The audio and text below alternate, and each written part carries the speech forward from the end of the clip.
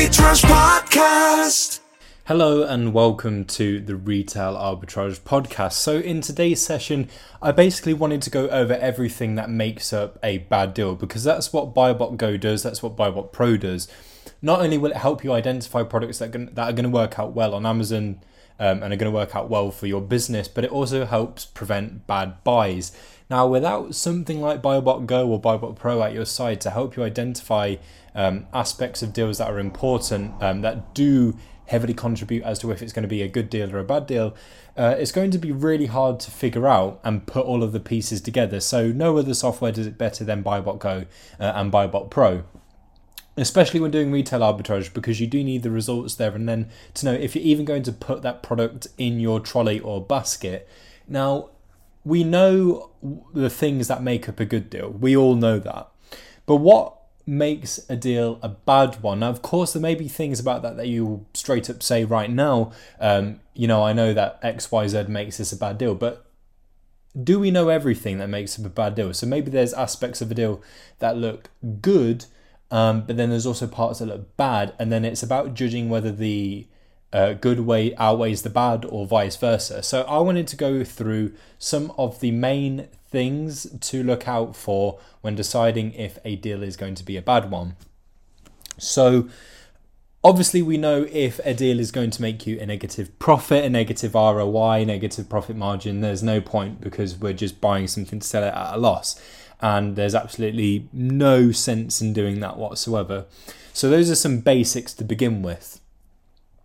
Then obviously we're looking for things like eligibility and the IP radar. So if we're not eligible to sell, there's no point until, of course, we are ungated in that category.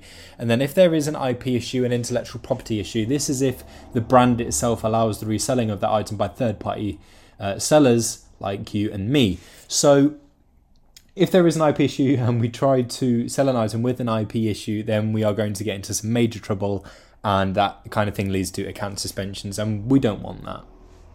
So obviously that's another thing, another major indicator to look out for. Then the next thing to look at would be buy box possession. Now, this is something that you can find out in the app as well. So if you head on over to the charts, there is some headers at the top, and if you just head over to the buy box statistics, it will show you the possession rate. Now, if you have a repricer behind your back, this might not be something you have to worry about too much, but if you are looking at a listing whereby Amazon are on that listing and you can see in the buy box statistics that Amazon have had the buy box for 99% of the time, then it's going to be very hard to make sales on that listing from winning the buy box. If you see that the buy box statistics are fairly shared out, then it's going to be good for you.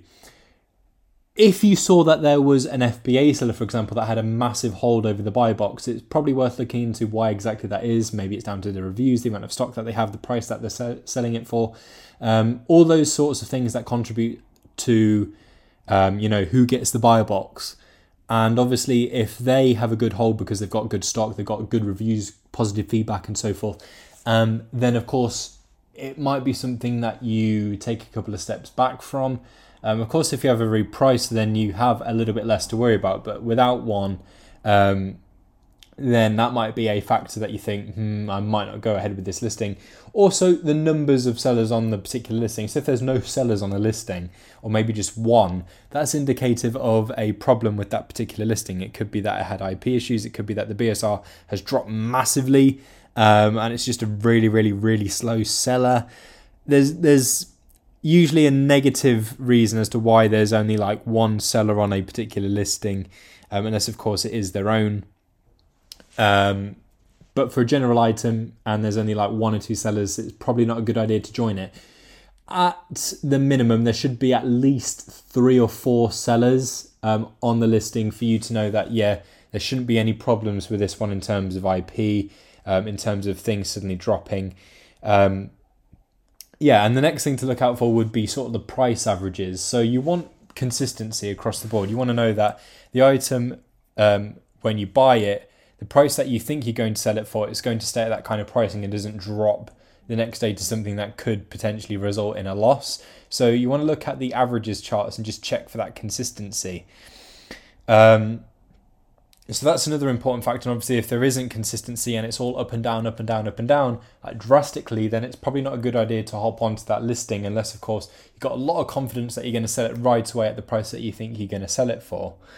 The next thing to look out for would be how well it's selling right now, which is something that you can easily gauge from the chart. So if you're looking at it and you can see that all of the lines are moving and you've got the heat map and it's telling you that the item is doing really well from October through to January, well then of course you want to look to aim to sell the item in that time period. But if you are in February, for example, and you're looking to sell an item in the summer, then and it was blank and there wasn't much going on, then there's probably not much point, because that tells you that the item is seasonal, so it's only going to do well in one particular period of the year.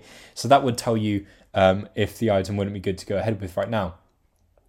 Of course, there can be things about an item that look amazing, and then there's just one thing that puts you off of that item. However, don't lose any hope, because things on Amazon change all the time. So if there is an item with an IP issue, you might check back up on it at a later date and find that it doesn't have an IP issue. So anything that you think that there is hope for, it's worth adding it to a Google Sheet. It might be worth setting up a Google Sheet made just for items that you're going to check back up on at a later date. So export it to a Google Sheet, check back up on it, and you might find that everything's changed. An item that looks like it does now may look entirely different this time next year. So an item that is doing horribly right now might be a bestseller next year. Things do change, so there is hope for every item that you come across, but it's really important to identify the products that are going to work out for you right now. So those are the things that I would say make up a bad deal.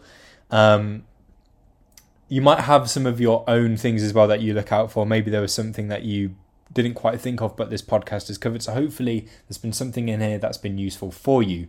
Thank you so much for listening, and I'll see you next time.